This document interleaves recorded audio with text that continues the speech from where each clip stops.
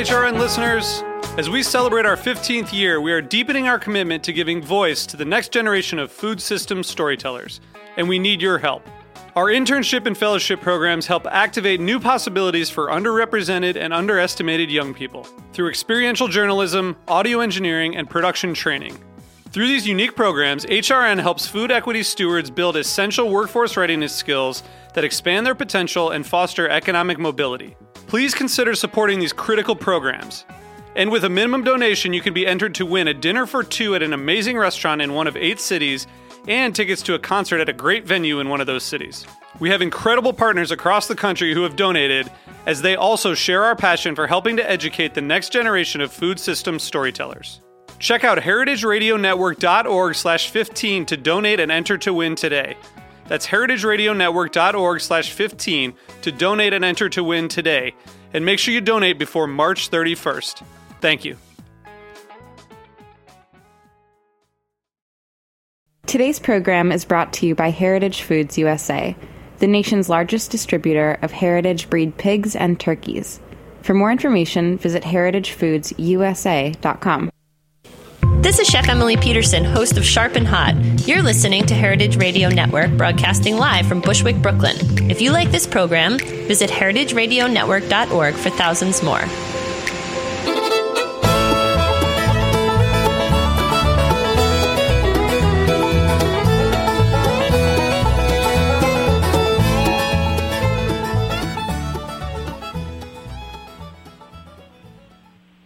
Hello, Greenhorns. This is Severin. This is Greenhorns Radio, radio for young farmers, by young farmers.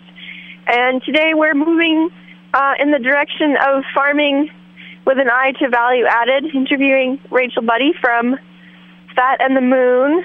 She makes, well, I guess they're cosmetics, but they're part of a spectrum of products that are in the herbal department, made by many witches and aspiring witches, as we reclaim more and more parts of our consumer products for the local economy.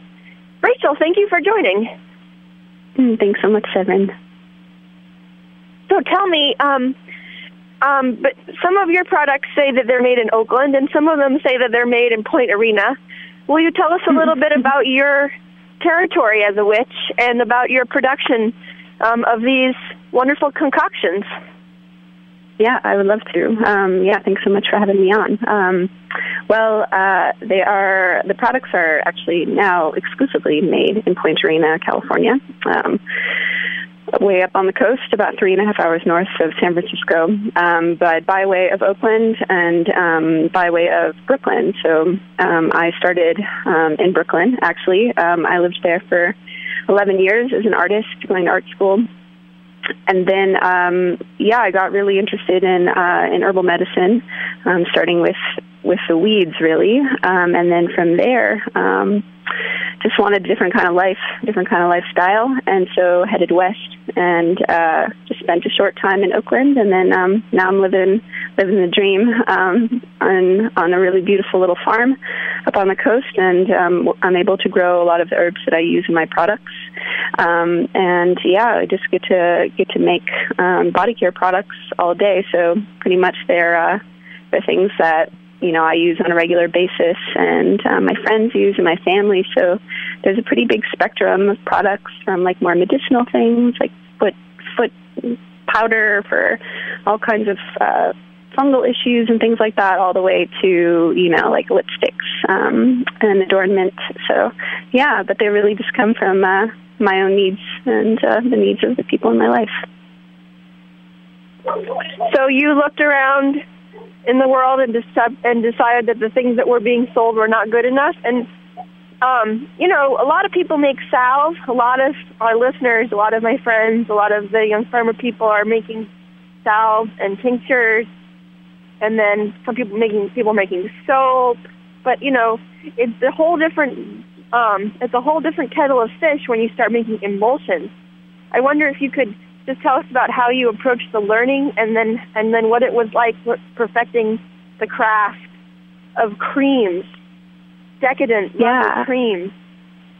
Yeah. I think I'm an artist, and so sort of materials and exploration of materials is one of the things that I enjoy the most. So, I guess I looked around and I had a pretty substantial stash of body care products, and some of them were the all natural brand and some of them totally weren't. So I think I was looking for something that was good for my body and actually worked, and I wasn't finding a lot of that.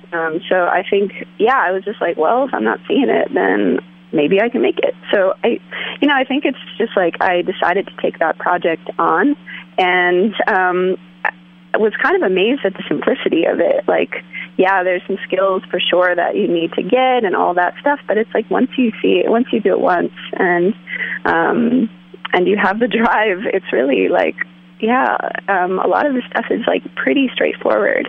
And actually I teach workshops. It's part of my sort of Fat in the Moon, how I want Fat in the Moon to be in the world, is also passing along those skills. So, it's just it's amazing when somebody just shows you one time how to do something, how it just takes all the mystery away. So, I was just pretty devoted to finding alternatives, and luckily the plants are really fun to work with, honestly, and all the materials that I have are kind of a blast to work with. So, I didn't really, it was a very attractive endeavor in that way. Well, you haven't revealed how you learned. Did you read books? Did you find workshops? Did you find mentors? So what's the process?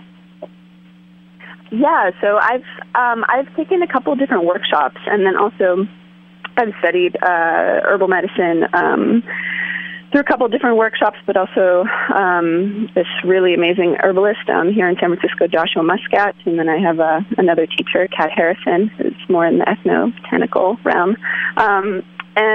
So a lot of it was especially at the beginning, I got books and just tried. I don't know, it's when you understand a basic salve recipe, so you have this foundation, and then there's so much room in there to play. So, that was kind of how I started out, and then picking up some pieces as I went along. Luckily, this phase of my life, it seemed as if anytime I needed an answer about a particular herb or ingredient, there just happened to be a person around at the very same time who could bestow that information upon me. So, and I've also taken permaculture. I'm certified in permaculture, so there's there's little bits and pieces that I've kind of assembled along the way.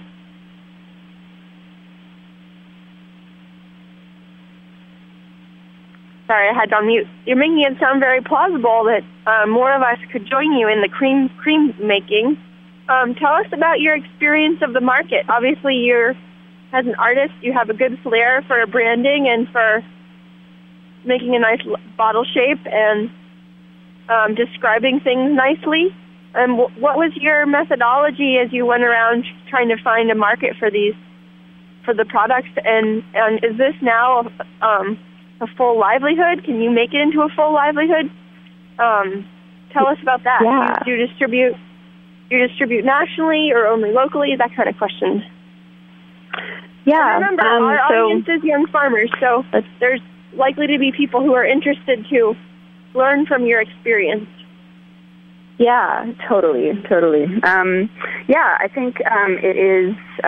It's totally plausible. It's like this was a pretty organic process for me because I was able to take my knowledge and my experience as an artist with my knowledge of herbal medicine, with my need for something in the world, and those things really found their overlap in Fat in the Moon. So I think, there's a lot of different niches out there, and I think that's actually what the responsibility of young farmers and young entrepreneurs in the sense of in a way where there's okay, so where are these gaps and where are these places where especially there's toxic products out there, or toxic ways of thinking, or toxic food?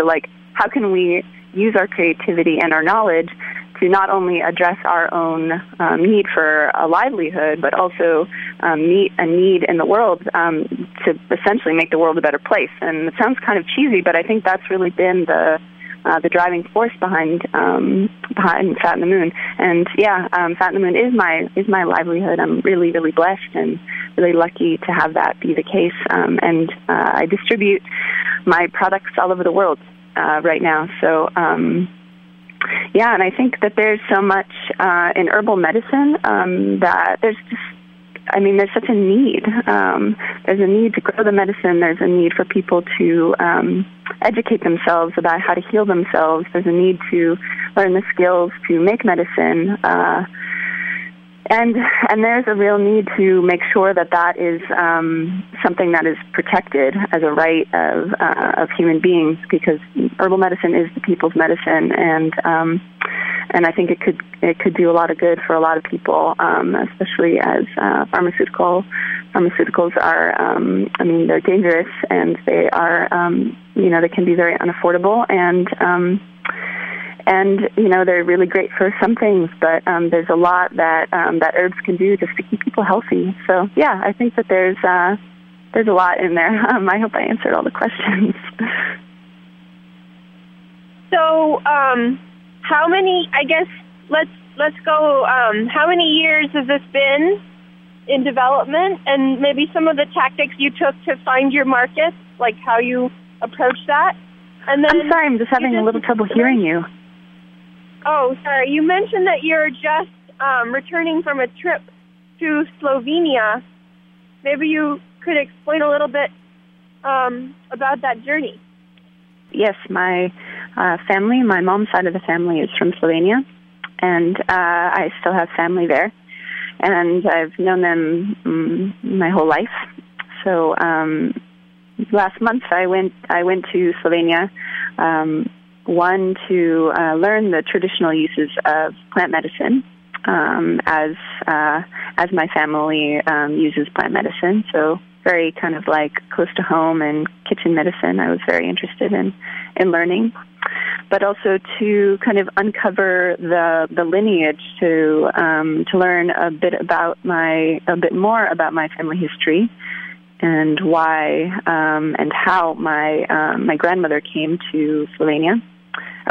From Slovenia to America, and it was a really beautiful full trip because in the sense of my own familial history, was very intense and riddled with trauma and war, but also the power of the medicine, really, of herbal medicine, really came through.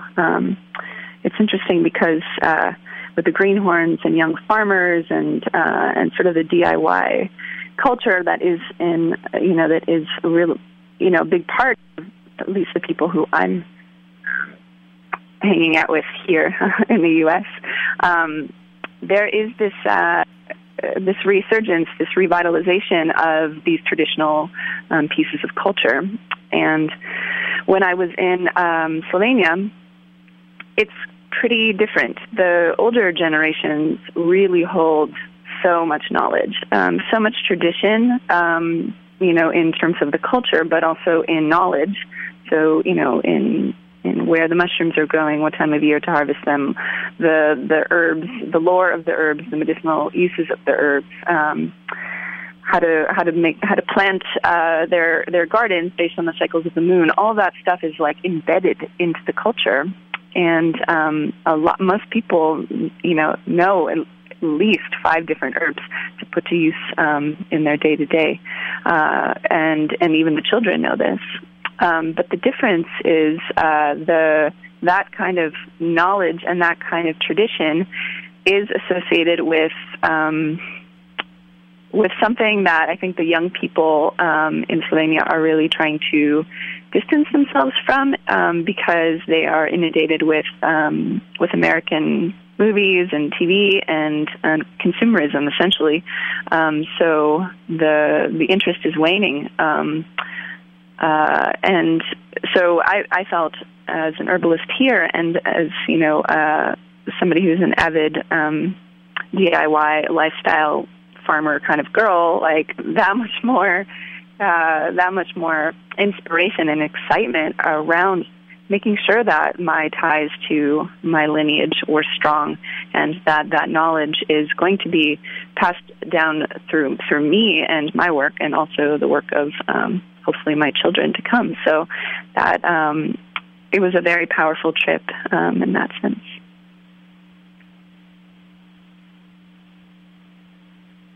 Well, it's a question I have.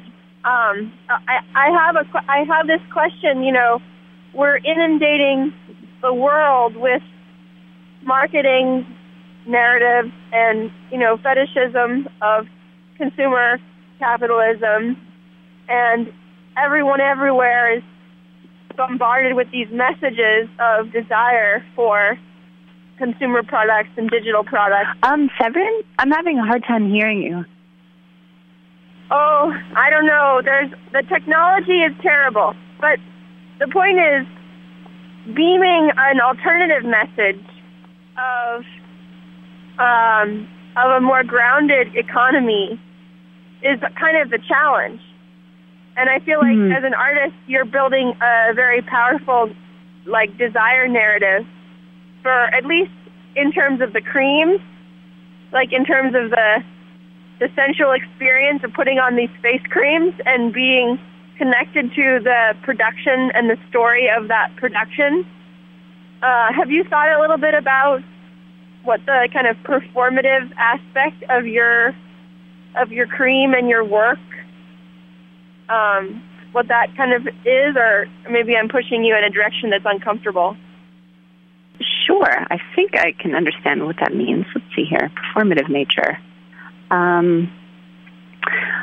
So I have a lot of different products, and I guess it depends on kind of what's going on with your body, or what particular product that you're using, but kind of in the same way that like Whole Foods, you have like a very delicious broccoli, that you've just picked from the garden, and the flavors are so good that you kind of need less. Like there's something where the quality is high, so you don't need so much quantity. And so that's how I feel about the ingredients that I use. And so, yeah, everything is kind of in smaller jars, and it's sort of in this way like concentrated. So and again, I could speak maybe more specifically about each product, but in a sort of general sense, I try to maintain the top quality of all of my sourcing. So for herbs and for oils and for waxes, and then there's a little bit goes a long way with all of the products. I would pretty much say. So yeah, it's a little bit about them, maybe like specifically performance-wise. Well, I guess what I mean is that the posters and the cosmetics industry spends some of the most money on marketing of any industry, and the CoverGirl and the Lancôme, and especially in the airport. I've just been in the airport a lot. Holy smokes, there's so much makeup for sale, and so when I think about trying to help reacculturate a generation into a desiring and feeling a wholesome connection to work and to place and to what it means to be a humble human in a big landscape, that your little potions are kind of like an antidote to that consumer culture, and they're decadent, and they're desirable, and there's nothing quite as desirable as a nice cream on your face. And so I don't know, I guess I was pushing a little bit to see if it's almost like a performance of this kind of anti, it's like anti-consumerism or something. Yeah, I see what you mean. Yeah, so, I mean, Fat in the Moon is a feminist endeavor, for sure. And it was, one of the considerations when I started this as an actual business, where I put fat in the name of, this beauty care business. And a lot of people, even my friends, were like, why would you use that word? And it's going to turn people off. And I felt like it was just like, Fat on the Moon is like this opportunity to provide really good, healthy products for your bod, but also to be a little bit playful and to be a little bit like, okay, let's be conscious of the toxic ingredients that are in so much of our shampoos and our makeups and our body creams and our baby washes, but also let's be really aware of the toxic messaging that comes along. It's just like you don't even think about it, but it's so insidious. Like the anti-aging, anti-wrinkles, anti-cellulite. There's so much that just it presupposes that there's something wrong with you, basically, that you need this thing because there's something wrong with you. And my interest is in really about self-love and indulgence and taking care of your body because you love it and because it deserves to be taken care of. And I think that is really what I want to promote, and what I try to do, even as an example of this. This is something that I really love to do, and I want to empower other people to take care of their bodies, but also to learn a little bit more about plants and learn about the ingredients, not only that they're eating, but also that they're putting on their skin. So yeah, that's because we are all affected by the posters. I lived in New York and was a nanny for years, and really, really saw how advertisement gets into the minds of especially young girls so early, and really plays on just the insecurities of the young in ways that are just you're making me feel insecure because you're trying to sell me a cream. That's just ridiculous. So yeah, I'm all about self-love and enjoyment, and there is something a little bit decadent about it, but I think it's really just it's just about fun, and fun in kind of a serious way. So, I guess a question I have for the people in the audience who are, considering doing more of these kinds of products potentially from their farm, or, rose petal in glycerin, or salve made out of calendula, or tincture, or oil infused with St. John's wort flowers, or growing aerial parts, or soap. All of these are kind of the crafty projects that we might do on the fridge, but not really bring out into the farm stand. I guess maybe just a tiny little tutorial on what to expect if you're selling your stuff online. I think you're on Etsy. Is that true? Can you just say the last part again? A tutorial on what? Your stuff on Etsy on the internet. How are you doing your internet? Yeah. Okay. Yeah. So I do sell on Etsy. That's a really, really great resource for people because the infrastructure is just there. So you can just make your shop in a day. And that's really great. It's accessible and relatively easy to use as a platform to get your stuff out there for sure. Yeah, I think that there's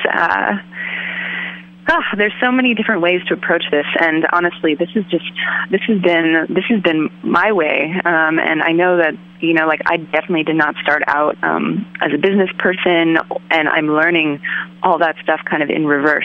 So I think having maybe a little bit more experience or education around small business, there's tons of free small business workshops and things like that out there, and I would definitely suggest that. That's like extremely helpful just to get organized, because once you get the ball rolling, you're going to just be super duper busy. So especially if you're growing the herbs, there's a lot to putting it in the ground, letting it grow, harvesting it, and all that stuff. But Etsy is really great because you can just do all of that and like still be in your pajamas and like sell your stuff.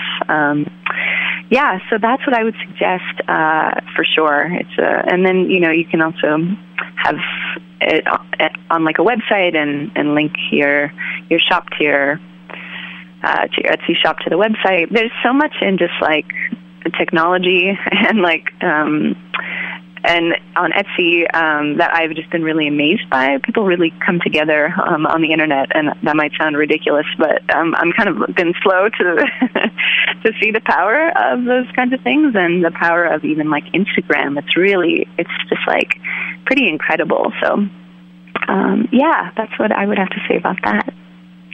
So we can suggest people study what you've done because it's working. Well, I really appreciate your time and thoughts, and if anyone wants to go and learn more about Rachel's products and about how she's done a very nice job, in my opinion, finessing her online presence and marketplace and care and diligence in the product and, real powerful transparency, check it out. And I am supposed to announce things that are happening, but there's just too much happening right now. It's frigging conference season, and it's off the hook. We're sending an email out tomorrow with our November blast, and there's just like 17 events. So Grange Tour is coming. We're coming down from Mendocino to San Diego. We're going Fort Bragg, Little Lake, Anderson Valley, Sebastopol, Santa Cruz, Shaping SF with Chris Carlson and Lisa Ruth in San Francisco, on down to San Luis Obispo, Ojai, San Juan Capistrano, San Diego. So if you're in California and a Granger, or not a Granger, but wanting to be introduced to the Grange by the Greenhorn, hop on the website, grangefuture.org or thegreenhorns.net, and come and attend one of our fun parties. Okie dokie. Thank you for joining, Rachel. Thank you so much, Severin. Hope to meet you someday. Hope to meet all of you someday. Yeah. Bye-bye. Bye. Thank you.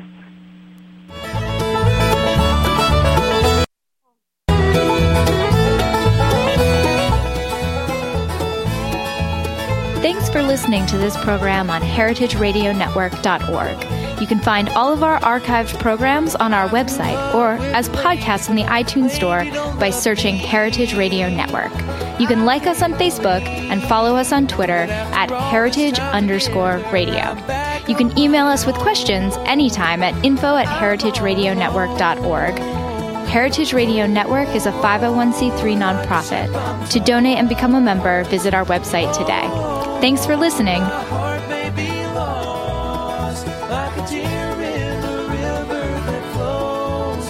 Till my love for you